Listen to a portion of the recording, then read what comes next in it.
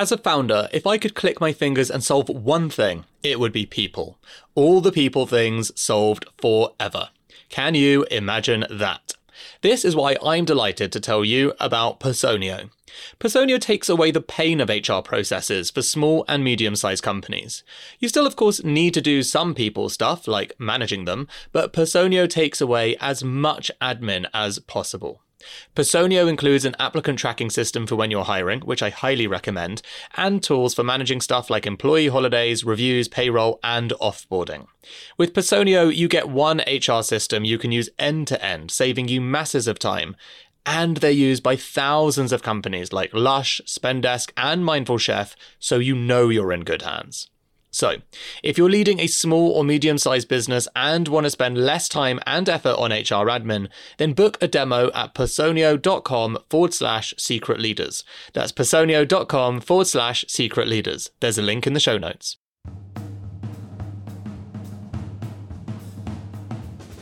So by 2017, we're one of the fastest growing companies, fitness companies, especially boutique in the world.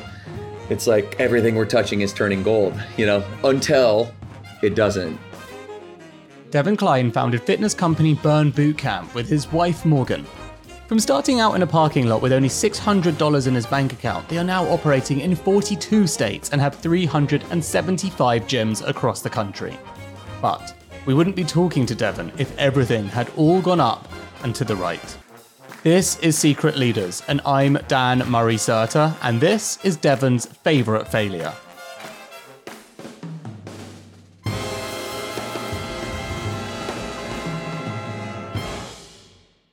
Before founding Burn Bootcamp, Devan was a professional baseball player. It had been his dream since he was a little boy. I come from a very broken home. My dad was in and out of prison, in and out of jail. My mother left when I was a teenager. We don't have a relationship to this day. My father unfortunately passed. And, just coming from that place, baseball was always that thing that I got respect for. As a kid, you get this association with your parents because it's your last name. And so people automatically, you're set up for failure from the beginning. So baseball was my outlet. It was the thing that I was really good at. After playing baseball at university, Devan got drafted by the San Francisco Giants. He was on a 3-season contract and worked hard. But when his contract was coming to an end, they let him go. And so the day I get released, I go back to my hotel room. I remember stoically standing in front of my mirror. I still had my Giants hat on. And I just start that slow welling of tears, just staring back at yourself in the mirror, like almost in contempt for your behavior. I just had this mindset, this broken mindset of like, I'm competing against everyone else. I probably wasn't a top talent, but I was probably good enough that if I was a good teammate at the time and I was supportive and encouraging and paid attention and didn't party too much and didn't do the things that coaches didn't want to see you do, you probably would have had a longer career. And so, that was hard because it felt like it was in my control. And it was just probably one of the lower moments that I had. I mean, that's even coming from a place that's broken, because that was always my ticket out. So as soon as that dream is no longer there, the bottom drops out. What starts racing through my head is, oh shit, shoot. Now I get to go back to live the life that everybody told me I was always going to live the life and follow in the footsteps of my father. I'm going back to the gutter. I'm going back to welfare. I'm going back to this place that I didn't want to be in. Devan called his wife Morgan. And she's like, look how far you've come. You're not going backwards because I'm here with you. You got to keep moving. And she kept saying, keep moving, like keep moving and keep moving and keep moving. And that's the mentality we took into this. They went to work. They grew quickly. Their model was building seed locations. They would go into a location, put a gym there, creating a partnership with a manager who would then run it. The idea was to really establish the brand in that part of the country. We made our first $1 million in cash at 26, 2 years after we started the business. That lasted about 60 days before we plowed it back into the company over and over and over and over. And one of the ways that we did that to retain equity the whole time was to build these seed locations. We did it in Raleigh, 2 locations in Raleigh, North Carolina, and now there's 10. We did it then in Tampa, Florida, and we did one in West Chase, Florida, which is a subset. And now there's 15 or so. And then we did it in Nashville. We did it successfully in Nashville for one in the outskirts. And then we went into this city. And this is where it broke down. Because whilst they had lots of energy, they were growing at a speed they couldn't keep up with. In order to grow fast and to do something similar to what we've done, you've got to look at it in different buckets. It can't just be like speed over everything, because that's the mentality we had at the time. And that was the first mistake, is just fast.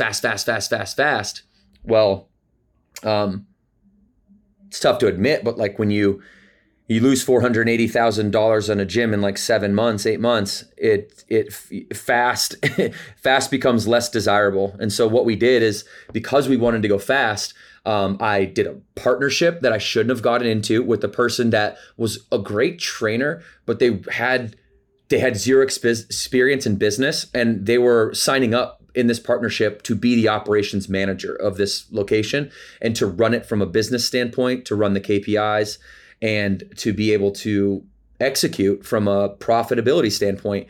And it's right, you heard right people, right seats. This was the right person, but the wrong seat. Devan was in such a rush to grow that he was cutting corners. The manager he'd found was someone he liked, but they didn't know how to run the business.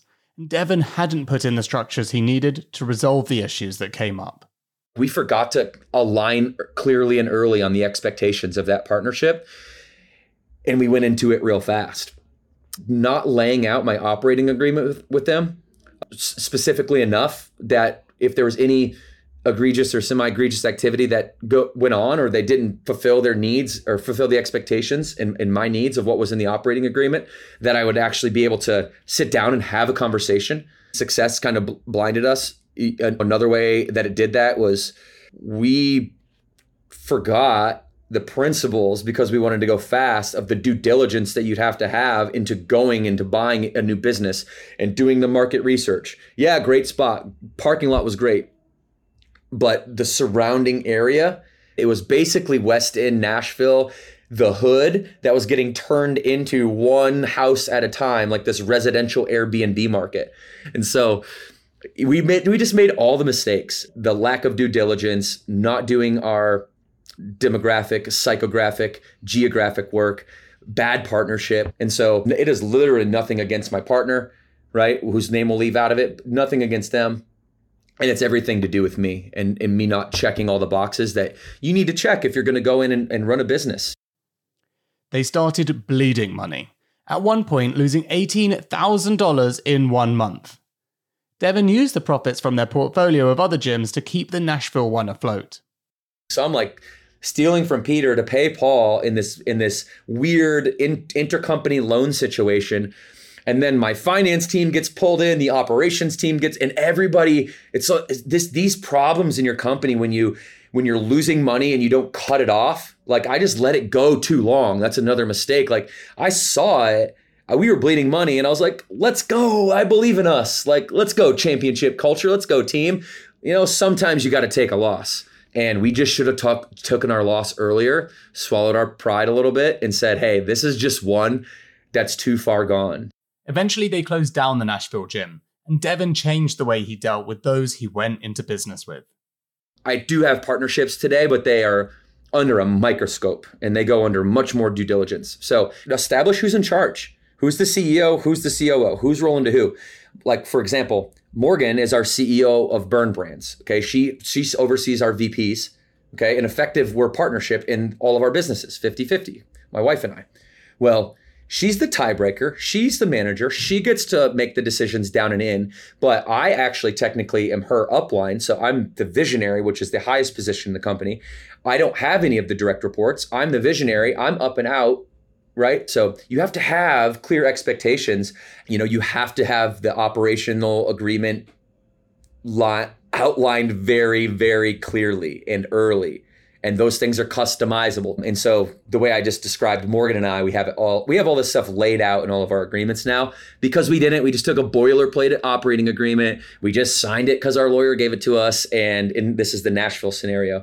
And it ended up being a boilerplate agreement that absolutely meant nothing. That what the heck did we even go into paying this attorney and signing this thing for if it wasn't going to be useful anywhere in the back end? Align clearly and early on your expectations. Know that the operating agreements can be manipulated however you two see fit, and know your lane and respect the lane and swim together rather than trying to swim against each other's current.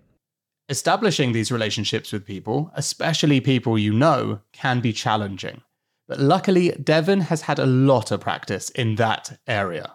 I recruit everyone that I know. One of my best friends from childhood, his sister is the VP of our media company now. My best friend in the world, his name is Matt Morris. He's our director of fitness at this moment in time. But I had a lot more friends and family that were part of the business that aren't anymore, right? My sister, who lives in Florida, for example, was a big part of Burn Boot Camp here at our flagship gym. And she ended up moving and she doesn't work with Burn Boot Camp anymore. And so the lesson that I learned from all this around having hard conversations is being put in those positions to want to maintain those relationships. So I'll give everybody the book that I've used as my manual in order to have these hard conversations. It's called NVC, or Nonviolent Communication, by Marshall Rosenberg. He was a psychologist and he was contracted to go mediate war between Middle Eastern countries by the US government.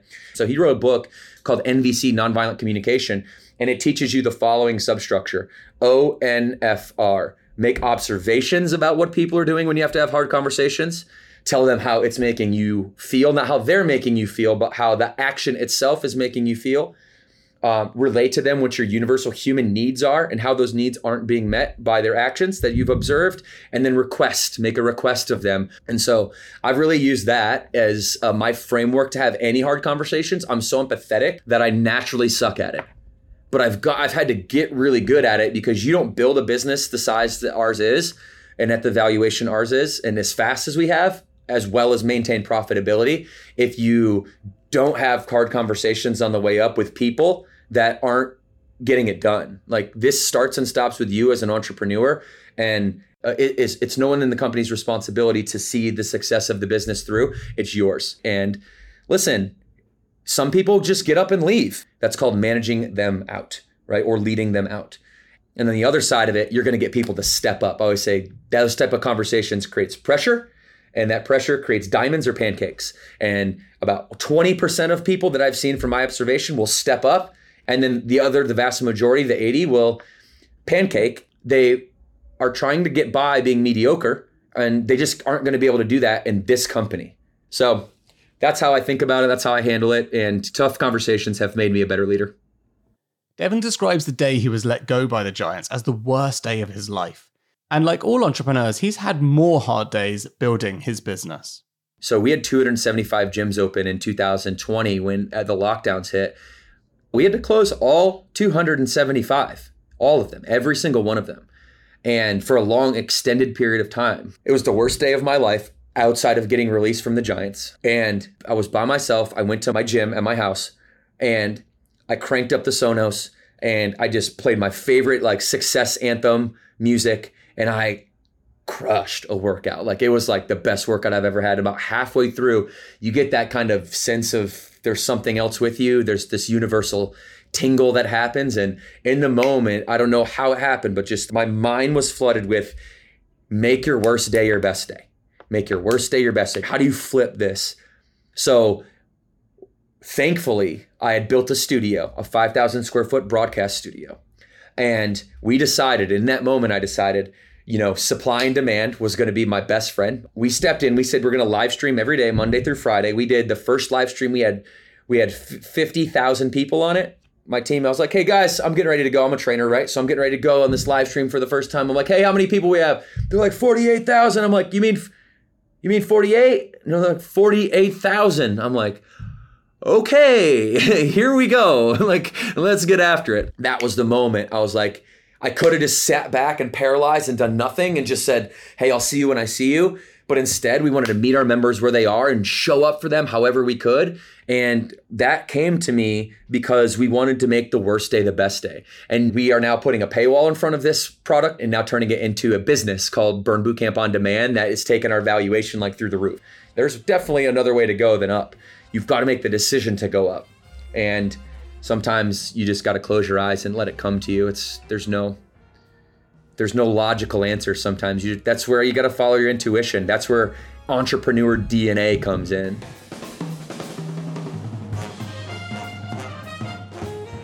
Devan Kline, who turns around his worst days by asking how he can make it one of his best. I've been your host, Dan Murray-Serter.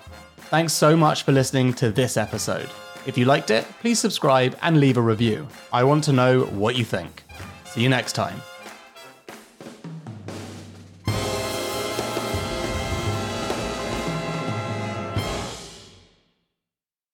Here at Mindset Win, we want to give you the tools to become better at what you do. Taking inspiration and wisdom from our guests, we will hear stories, strategies, tips, and tricks. Told by leading names in sport and beyond.